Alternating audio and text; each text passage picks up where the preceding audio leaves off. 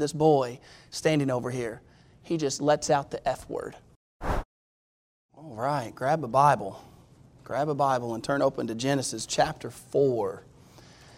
Genesis chapter 4, and we'll begin in verse 1. Thank you, Miss Sherry. That was good. Genesis chapter 4 and verse 1.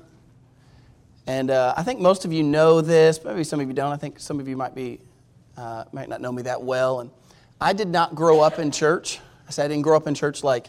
I didn't actually go to church regularly until I was about 14. And believe it or not, had no relation to why we have this building today, but I came to this church. We lived in LaGrange, and at 13 years old, I recognized that I had not been baptized, and I came to this building to be baptized. That was my sole purpose. I believed in Christ, but my parents didn't go to church, my family didn't go to church, and I wanted to be baptized, and a friend had invited me here. And so I came here to be baptized. Parenthetical note, I won't even pass the plate a second time, but some of y'all need to be baptized and you're just waiting, and I don't really know what you're waiting on. If you think I'm going to come down and take you by the hand and walk you down the aisle, I'm not. If you want to be baptized, you got to tell somebody you want to be baptized and that Christ is your Savior. Okay, that's the reason we get baptized. I came here for that reason. I believed in Christ. I wanted to be baptized. And so because I had not grown up in church, I had a very high view, a perception of Christian people. That when I came to church and then there were all these nice looking people and they were all friendly and they're all smiling and they're all wearing their Sunday best and they were all shaking hands and all the youth sat up in the balcony, and I asked my mom, can I sit up in the balcony with all the youth group? And she said, sure. And so I went up there and sat with everybody and they were all nice to me. And I just had this high perception of church and church people. And I got baptized, and I was excited, and I joined the youth group, and everything was great. And then one night, Brad Rumor was the youth minister's name, and we were here. It was getting close to Christmas. We were doing some Christmas thing, and I was standing on the side of the stage right here, and I was about 14 years old, and the youth minister left. He went out the back hallway, and the moment he got out of earshot, I won't say his name because it's a small town, but this boy standing over here, he just lets out the F word.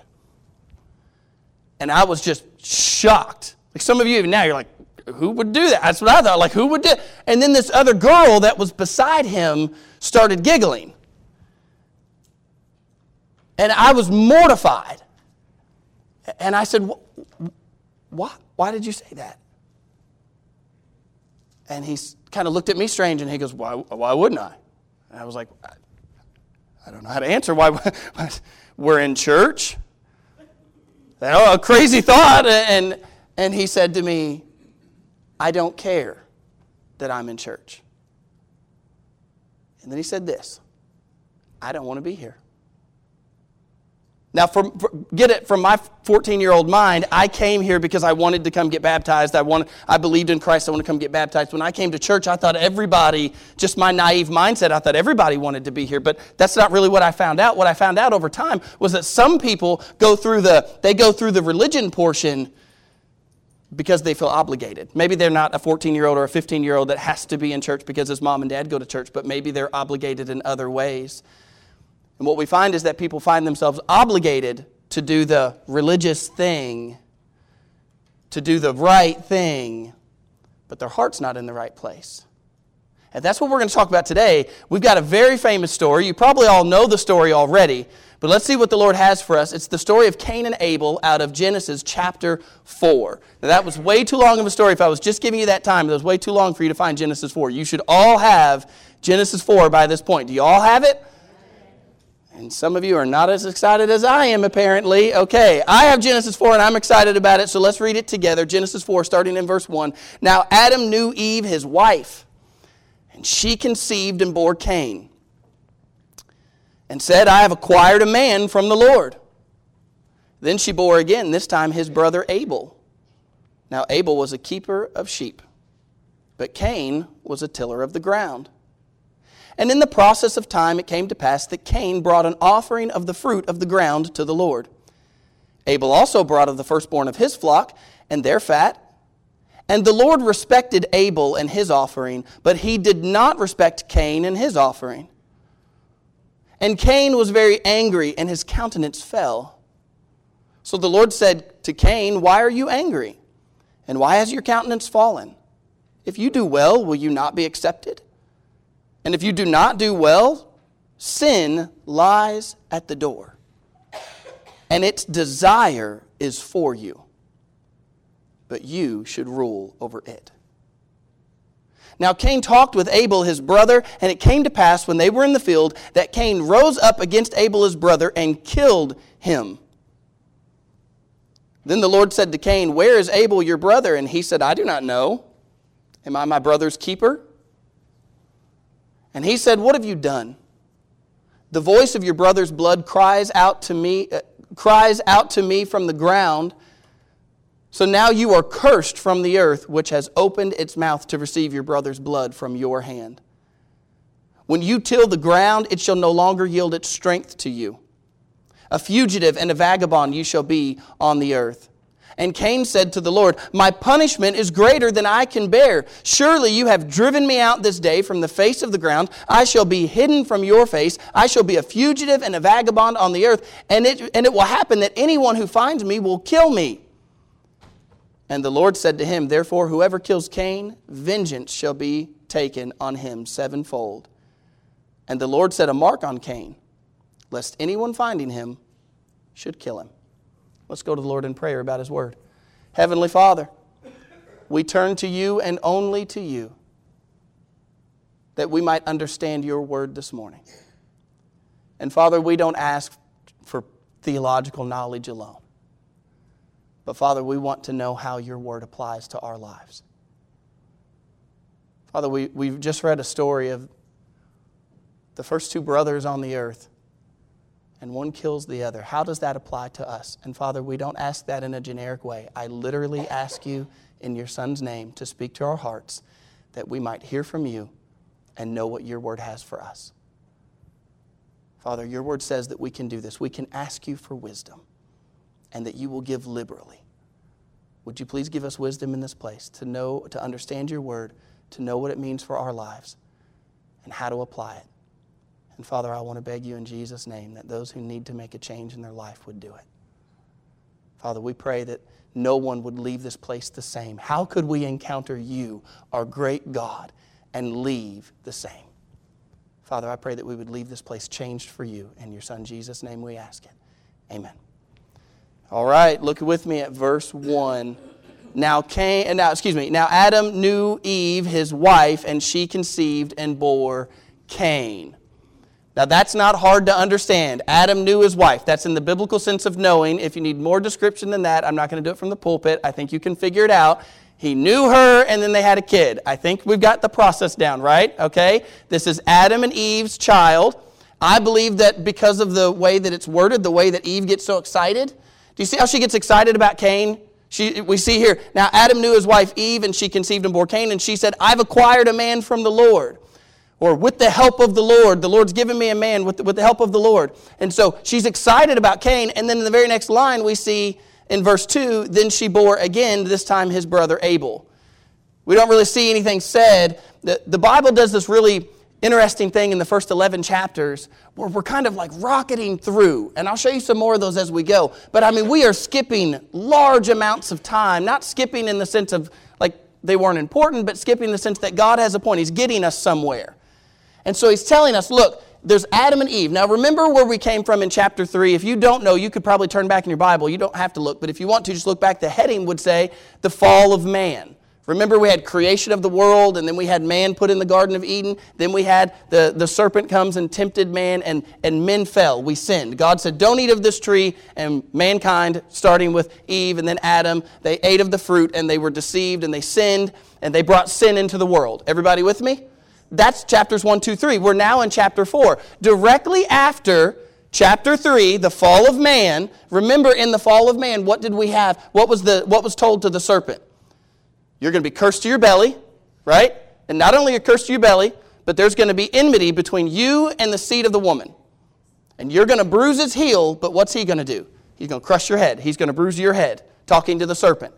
There was a prophecy that the woman would have a seed, and that seed would kill the serpent. Everybody with me? That was prophetical. God would one day, there would be a child come from the woman, and it was going to crush the head of the serpent. Now, get this with me. This is the first people on the earth, Adam and Eve, right? Shake your head, yes. You didn't go to sleep yet. There was no midwife. There was no epidural. There were no nurses. There was no what to expect when you're expecting. Can you imagine just for a moment as Eve became pregnant and her body began to change and her belly began to grow and the things that are happening? She doesn't have a mama that she can call and say, Mama, is this normal?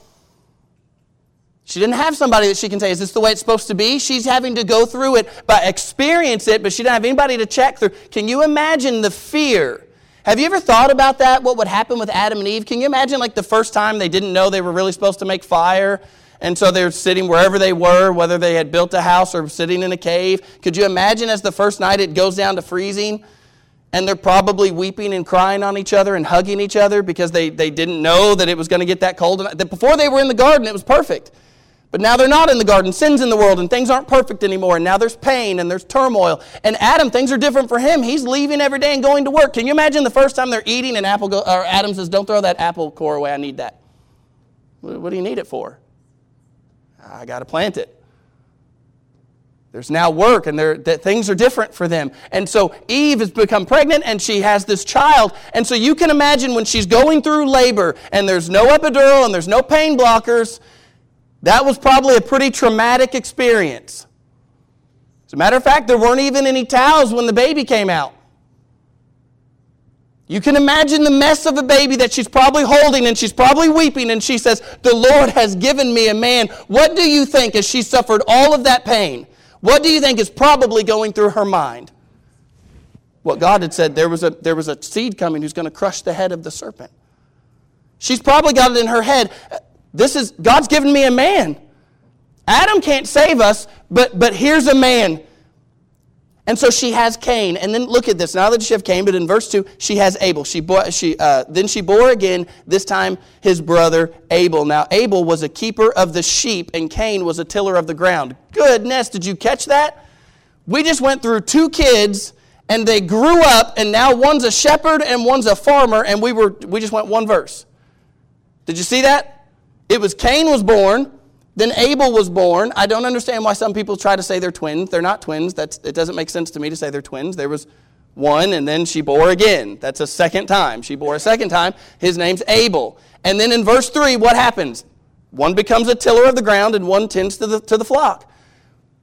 How far did we jump? I don't know. Maybe that's 20 years, 25 years, 30 years. We're dealing with 2 adult men now. By the time we get to verse 3, we have 2 adult men. There's Abel and there's Cain. Now, if we can jump that much in time, you don't have to think very hard to wonder, how did we get other people? By the time we get to the end of this passage today, why is Cain worried about other people in the world? Well, obviously, because they're populating. Adam and Eve continued to have kids. They didn't just have 2 kids. Okay, they continued to have children. And now there's these 2 adult children, adult males. If you ask my opinion, I would tell you that Cain is the first born person on the earth. Adam was the first created person. I believe Cain was the first born person. If you tell me you don't believe that, there's kids before Cain, whatever, I don't care. Well, we can banter about more important things. The important thing to know is we have these 2 guys that they've obviously grown up and they know how to work, right? Shake your head, yes, right? They know how to work. One's tilling the ground and one's a shepherd. One's a farmer and one's a shepherd. Now, Moses, the guy who wrote this book, Genesis, Moses thought it was important to tell us that one is tilling the ground and one is tending to the flock. That was important to him because look what happens next. And in verse 3, in the process of time it came to pass that Cain brought an offering of the fruit of the ground to the Lord. Abel also brought of the firstborn of his flock and of their fat. That seems natural, doesn't it? If you didn't have the rest of this chapter, does that not seem natural? They both grow up. They're raised in the same house. They were toddlers. They probably played and wrestled together, Cain and Abel. They didn't come out tillers and shepherds, right? They came out as babies. They grew up. They probably played together. They wrestled together. They grew up under the same family. They had the same mom and the same dad. They were taught the same way. And did you notice that not only did they both become workers, they both became worshipers? This story does not start out, Abel brought an offering to the Lord, but Cain refused. Are you sticking with me for a second? Cain came for a reason. Why did he come to the Lord? He did something. In the process of time, what was Cain going to do? bring an offering. That doesn't seem wrong, does it? For Cain to bring an offering? He obviously wants to worship God. Do you understand? Cain's not an atheist. He believes there is a God, and he's going to go worship that God. And so he's a tiller of the ground. Doesn't it seem natural that he would pick up some fruit, that he would bring the fruit? He works hard for that fruit. It's not the Garden of Eden anymore. He worked hard to get that fruit. This was the labor of his hands, and now he gathers that fruit up, and he's going to bring it to the Lord. And what do we read happens in verse 4? Abel also brought of the firstborn of his flock and of their fat, and the Lord respected Abel and his offering, but he did not respect Cain and his offering, and Cain was very angry, and his countenance fell. You get the story? They both come to worship, but God says he doesn't respect Cain's offering. Why? That's the question everybody wants to know. Why did God not respect Cain's offering? I'm going to give you 2 reasons, and I'll help get you there. Turn in your Bibles to Hebrews. Keep your finger in Genesis. We're not going to be done with Genesis, but go to Hebrews chapter 4. Go to Hebrews chapter 4.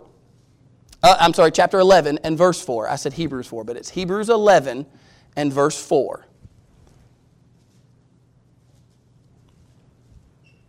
Hebrews 11 and verse 4.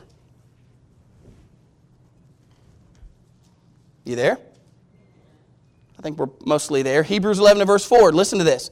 By faith, Abel offered to God a more excellent sacrifice than Cain, through which he obtained witness that he was righteous, God testifying of his gift, and through it, he being dead still speaks. Did you catch that? How did Abel offer a more acceptable sacrifice, a more excellent sacrifice? By faith. So the first thing that we learn here is this. Everybody pay attention. The reason Cain's offering was rejected is because Cain did not come in faith. Abel came by faith. I promise we're going to get somewhere, and you're going to stick with me. And when we get to the end of it, you're going to say, it all makes sense.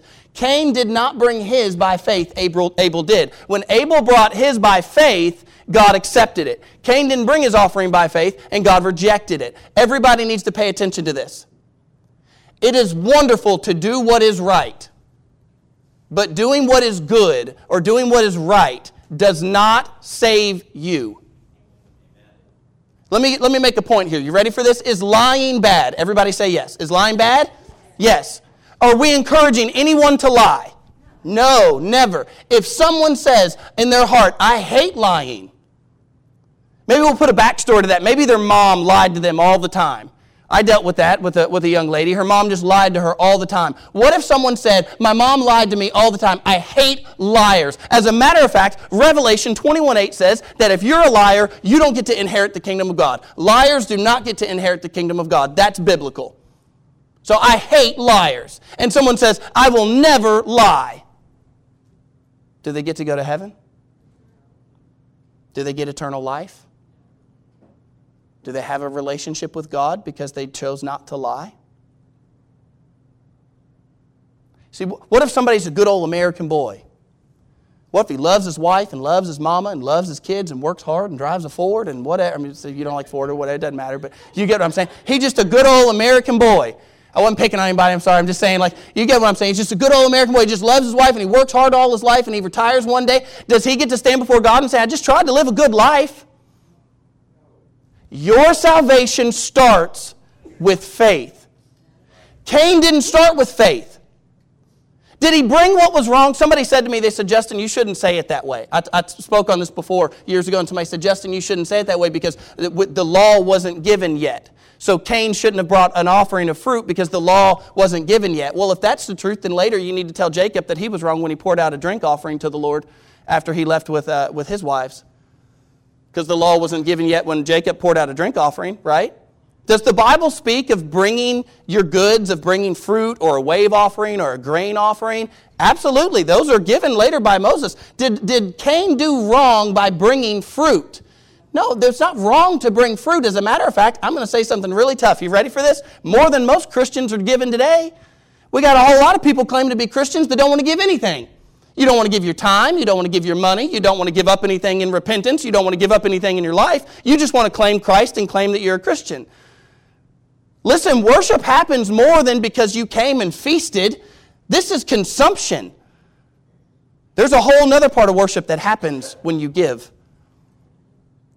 Cain came and he had this offering. He had his fruit. He worked hard for his fruit. You think he came with nasty, rotten fruit? Did the Bible say that? Did he come with flies all swarming around? He's like, here's your fruit, and throw it down? No. I bet you Cain came with the best fruit he had. But there's a problem. It didn't have faith. He didn't come to the Lord with faith. How do I know that? Because Hebrews says that by faith Abel offered a more excellent sacrifice. Now there's another too, but we got to get to the next verse. So back in Genesis chapter 4, you with me? Genesis 4, and look at verse 5. But he did not respect Cain and his offering, and Cain was very angry, and his countenance fell. Now, just remember that Cain became angry because God rejected what he was giving, because I'm going to say some stuff in a minute, and you're going to think I'm picking on you, but I'm not. So when you get mad and you call me later or send me your nasty email, I won't say it out loud, but know in my head, I'm like, well, you just joined Cain. All right, so look, and Cain was very angry, and his countenance fell, and so the Lord said to Cain, whoa, the Lord says to Cain, are you catching that? God speaking to Cain. The Lord says to Cain, why are you angry? Why is your countenance fallen? Does God not know why his countenance has fallen? Of course he knows. It's not God trying to say, hey, it's not like when I'm talking to my kids, like, hey, why are you upset? No, God knows exactly why he's upset. He's trying to get Cain to recognize it. And he says, why are you angry? Why is your countenance fallen? Now look, pay attention to this. It's in verse 6. Why are you angry? Why is your countenance fallen? If you do well, will you not be accepted? Stop. Before we go further, if you do well, will you not be accepted? God speaking to Cain, God says, Cain, don't you know this? If you do right, if you do well, if you do what is good, will it not be accepted? Wait, I thought we already dealt with this. Was it wrong for him to bring fruit? No, he was not wrong for bringing fruit. What did he miss? Faith. What should his faith have led him to? Are you all ready for this? You got to stick with me. He should have brought something to die. Now, God's already taught this with Adam and Eve. Remember Adam and Eve? They had some stuff from the ground. They had some fig leaves. They sold them together. Did the fig leaves work? Did God say, I accept your fig leaves? No. As a matter of fact, think of the layout that Moses gave to us here. God inspires Moses to give it in this order. We end chapter 3 with what? Chapter 3, we end with God making a skin covering for Adam and Eve. An animal died, and he took a skin and he covered them with it because their fig leaves would not do. And we pick up in chapter 4 with the story about Cain and Abel, and Cain brings his fruit, and God doesn't accept his fruit from the ground. Why didn't he bring his fruit from the ground? Because it wasn't by faith. Are you ready for this? Because faith should lead to obedience. Cain should have brought an offering the way that God had taught him to in Genesis 3. He's an adult now. Did he learn how to make sacrifice from Adam and Eve just like Abel did? Yes. How come Abel knows how to make a right sacrifice, but Cain doesn't? Because Cain knows exactly how to make a right sacrifice. But he didn't do it. So God says to Cain, Cain, if you do well, won't you be accepted? It should have started with a blood sacrifice, a sacrifice of something dying. Why? Everybody pay attention to this. Because the Bible's very clear throughout all the pages of Scripture. The wages of sin is death. Do you get that? The wages, the thing you earn. When you sin, what does your sin earn? Death. The wages of sin is death. Something should have died, but Cain said, I don't want to go that way. I don't want to kill something. I don't know why he said he didn't want to kill something. I read all these people speculating all these wild ideas why Cain didn't want to kill something. I don't know why Cain didn't want to kill something. He just didn't want to kill it. That's what I do know. And he refused to do it, so he did it his own way. He brought some fruit from the ground because that felt good. That's what he worked for. He wanted to do it his own way. Now, everybody's got to hear this. You ready? You don't get to come to God your own way. Jesus said, I am the way, I am the truth, I am the life, and no man comes to the Father but by me. If you want to God, you have to go through Christ. You can't come your own way. Now, you ready? I told you I was going to make you mad, and I am. Some of you are going to get real mad at me, and that's good. You can't come by baptism. I talked about baptism at the very, very beginning. You ought to be baptized, but are you ready for this? That baptism does nothing if you don't have faith in Jesus first. It's just water. It's just water, and you just got wet in front of everybody. And it's kind of weird without faith, too. Without faith, what were you doing? But you see, what happens is this. That feels good. That feels like I've done something. There's a physical thing there. You ready? I'm going to take it further. That's why we have some Christians as well, and they love speaking in tongues because speaking in tongues makes you feel like you're doing something holy. And I'm not done. That's why we got people rubbing beads, because it makes you feel like you're doing something. And they're lighting candles because it makes you feel like you're doing something. I promise you, I was witnessing to a woman. I was trying to share the gospel with her. I said, what do you believe about Jesus? Her reply to me was this. She said, I just did a labyrinth walk. What? I didn't really even know what it was. I had to go look it up. What's a labyrinth walk? What are you talking about?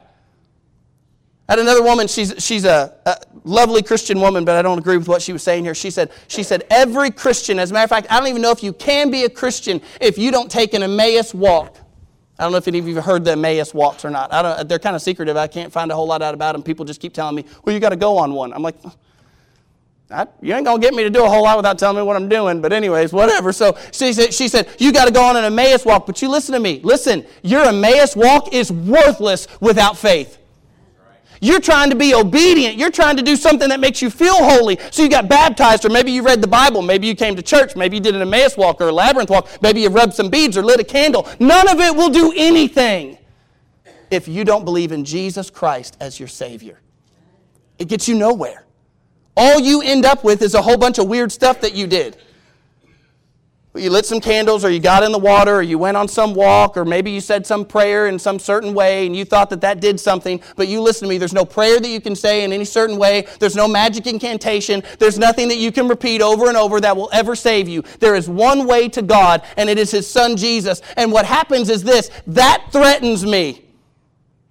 Because I want to do something. Especially when I find out that I am such a sinner. Because when I find out I'm a sinner, I want to fix that. And you know what God says to you? You can't, because you're the sinner. The only thing you can do is put your faith in Christ, who did it all for you. Oh, is obedience good? Is baptism good? Yeah, I'm not knocking baptism. I told you at the beginning, I want you to be baptized. But I don't want to baptize just anybody. I want to baptize you because you've put your faith in Christ first. Faith leads to obedience. Obedience doesn't lead to faith. Was Cain wrong for bringing fruit? No, he could have brought fruit if he had first brought blood. Something has to die because the wages of sin is death. He went backwards. And so he started out with obedience, and he's tried to say, look, is he worshiping? He was worshiping. Did he come before God? He did. Did he bring something? He did. But it didn't amount to anything because he didn't have faith. And God says to him, look, you know this. Does God say, get out of here, Cain? You brought me fruit. He says, if you do well, you got a chance to make this right, Cain. If you do well, you know you'll be accepted. You know what to do that's right. Do that first. He didn't say, I hate you, Cain, get out of here. You're not even one of Adam's anymore. No. He said, if you do right, if you do well, you'll be accepted. But then look what the warning is. You ready? Look at the warning. It's in verse 7. If you do well, will it not be accepted? And if you do not do well, sin lies at the door, and its desire is for you. What a scary thought. I want to say something to you, and I want you to really gather this. If you don't choose to follow Christ, you are against Him. And sin, I want you to hear this, sin lies at your door. People all the time do exactly the thing they thought they would never do. Do you think a year before this happened, do you think Cain and Abel were fighting all the time? Did they hate each other? I bet Eve probably had another child, and they were probably all in the same room together talking about the new baby and the new baby's name and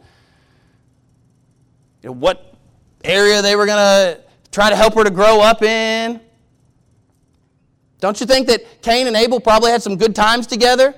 Do you think that if you talked to Cain a year ago, was he premeditating murdering his brother a year later? No, if you'd have talked to Cain a year ago, he would have said, I would never. No, I love Abel. That's my brother. We grew up together. You listen to me. Sin lies at the door, and it'll make you do the thing you never thought you would do.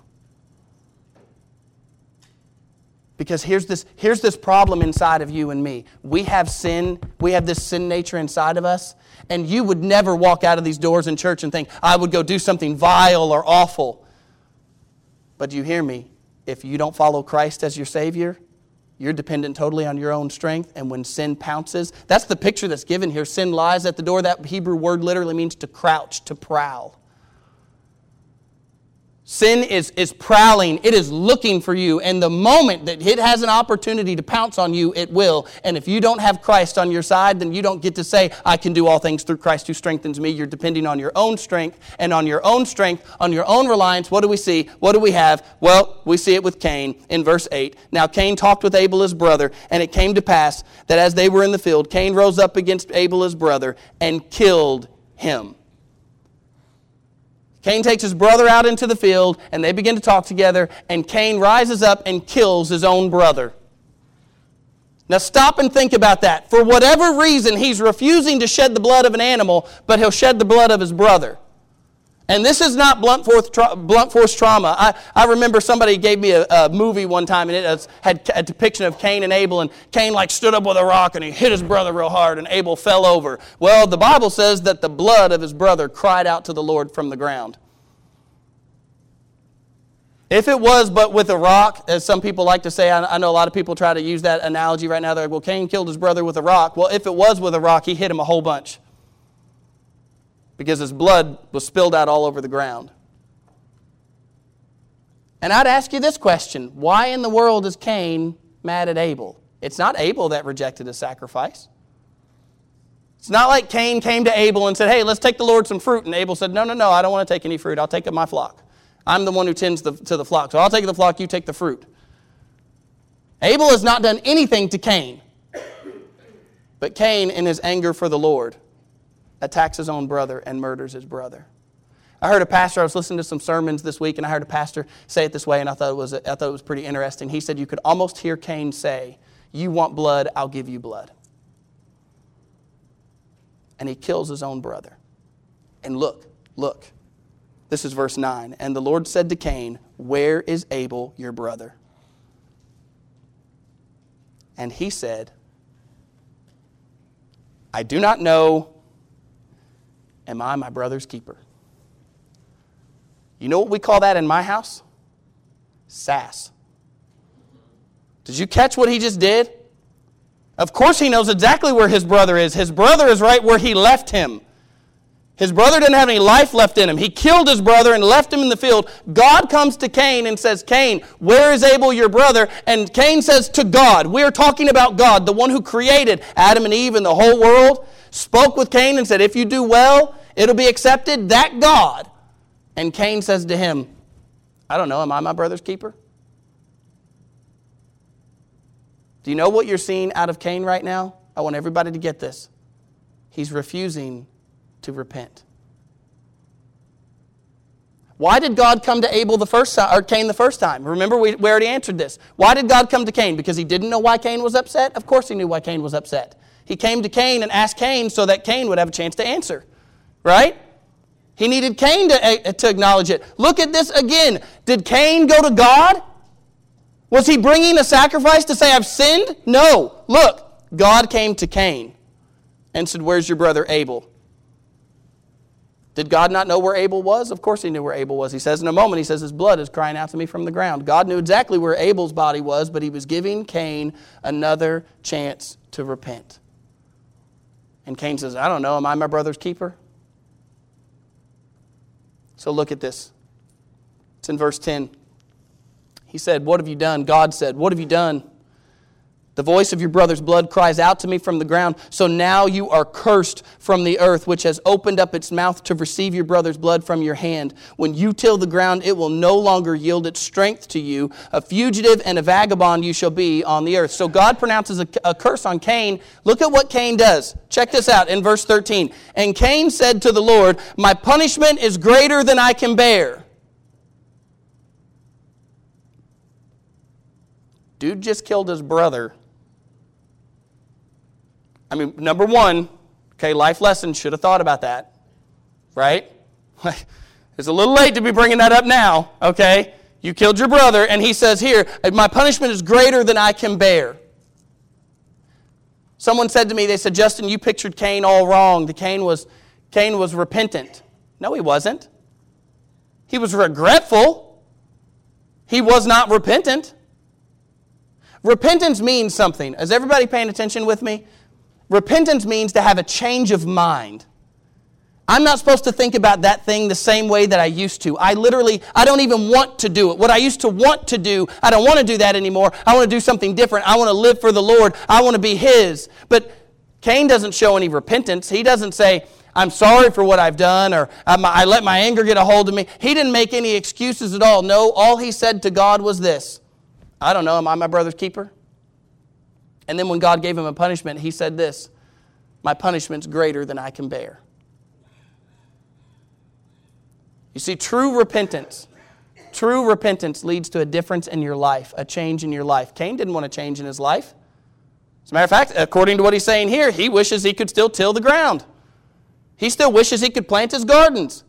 And look, Cain said, my punishment is greater than I can bear. Surely you have driven me out this day from the face of the ground, and I shall be hidden from your face. I shall be a fugitive and a vagabond on the earth, and it will happen that anyone who finds me will kill me. Did you notice the things that Cain added? God gave Cain a curse, and he said the ground is going to be cursed. It's no longer, it's opened up its mouth to swallow your brother's blood, so you're no longer going to be able to till the ground and it yield any fruit to you, right? And then he said you're going to be a fugitive and a vagabond, right? That's what God said. Look at what Cain adds. Cain said to the Lord, my punishment is greater than I can bear. Surely you have driven me out. Surely you have driven me out this day from the face of the ground. True, God said that. I shall be hidden from your face. God did not say that. I shall be a fugitive and a vagabond on the earth. God did say that. It will happen that anyone who finds me will kill me. God did not say that. See, this is what happens outside of church. This is what happens with the rest of the world, and I need everybody to get this. The rest of the world has the wrong picture of God. Did God drive Cain away from his face? He said the ground's no longer going to yield its fruit to you. Did God say that I'm going to let anyone who finds you kill you? No. As a matter of fact, when Cain says that, we're going to wrap up the story with this. And the Lord said to him, therefore whoever kills Cain, vengeance shall be taken upon him sevenfold. And the Lord set a mark on Cain, lest anyone finding him should kill him. God sets a mark on Cain so that nobody would kill Cain. Now I want to end with this today. Do you want to know why God didn't let Cain die? Why didn't God just kill Cain for what Cain had done? I don't have this in my notes here, so I'm going to have to turn with you. Turn over in your Bibles to Ezekiel chapter 33. Look at Ezekiel chapter 33. And I sure hope I remember my reference right, and that it's verse 11, or I'm going to have to read for a second. But I'm pretty sure it's Ezekiel 33 and 11. The Lord is good to me. I'm right. Ezekiel 33 and verse 11, look. Say to them, as I live, says the Lord God, I have no pleasure in the death of the wicked, but that the wicked turn from his way and live. Turn from your evil ways, for why should you die? And of course, he's talking to Israel, and he says, "O Israel." God did not kill Cain in that day, and I know exactly why God didn't kill Cain in that day. Because the same reason why God came to Cain and asked him a question. Because God gave Cain a chance to repent. As a matter of fact, do you want to know how much more sinful Cain was after he killed his brother? He was equal. He was equally as sinful as he was before he killed his brother. You say, that's not right. He's a murderer now. Yeah, that's true. He's a murderer now. And before, you know what he was? He was a sinner. He was a sinner before he killed his brother, and he was a sinner after he killed his brother. And God didn't take his life because God doesn't take any pleasure in the death of the wicked, but he gives the wicked a chance to repent over and over and over again. And you say, sir, you're telling me that God would give Cain a chance to repent? Absolutely, God would give Cain a chance to repent. Did Cain repent? No, later he's linked with the devil. He refused. As a matter of fact, you're going to read the next portions that we read as we go through Genesis, the next portions that we read, you will see that Cain goes on with his life, rebelling against what God's told him to do, going ahead and trying to build cities and build families, and he's going to go on with his whole life. And you know what you'll never see in Cain's villages and in Cain's line? A priest or someone who worships God. Because Cain rejected God. Are you catching this story? Here's a murderer. The first two men on the earth that are born, first two born men on the earth, one murders the other. And God immediately is giving him the chance to repent. He didn't kill him in that day. He set a mark on him and said, anybody who kills Cain, vengeance will be taken on him. Why? Because God obviously didn't want Cain to die yet. Because God takes no pleasure in the death of the wicked. Will you hear this as we close? God wants you to repent. He wants you to turn to Him. He wants you to repent of your sins. He's made a way for you to do that. As a matter of fact, the same way He made for Cain. Why wasn't Cain's fruit accepted? Because Cain didn't bring a blood sacrifice. Something didn't die first. All your obedience is for naught. It's all worthless. Be as good of a person as you want to be. Love your wife, love your neighbor. Be wonderful. Don't lie and don't cheat and don't steal. Pay your taxes. And if you don't have Christ, it's all for naught. God has made a way for you. He sent His own Son Jesus to die for you and rise for you. And if you'll believe in Him, He forgives you for your sins. And then you come and be baptized. Then you come and pray to Him and you get involved in church and your life is changed. But it doesn't happen until you put your faith in Jesus who has died for you. We started this story today by talking about Cain, and I pointed out to you the fact that Cain came to worship. Will you hear this? There's plenty of Cains in the church today. There's plenty of people who've come to church. Maybe even in here right now. You've come, you've done the thing, right? You sat in the pew. I mean, we got old wood pews. That's holy, right? And didn't you do the right thing? You sang the song. You even stuck your hand up. What good will that do if you do not know Christ as your Savior? God takes no pleasure in the death of the wicked, but He's giving you a whole nother chance, even right now, to turn to Him. So we're going to stand up now and we're going to pray. So everybody stand up and we're going to pray. And you have a chance right now. If you need to make your life right with the Lord, He's giving you the chance to do it. Make it right with Him. Heavenly Father, God, we turn to You in the name of Your Son, Jesus. And we first of all want to say thank You that You would ever hear us. Thank You, God, that we could look into Your Word and that we could see from You that You offer to forgive us, even the worst of us. Father, thank You that there's no sin that is too great for You. Thank You, Lord, that Jesus' blood is powerful. And thank You, Lord, that You came because You love the entire world and that whosoever believes in You would not perish but have everlasting life.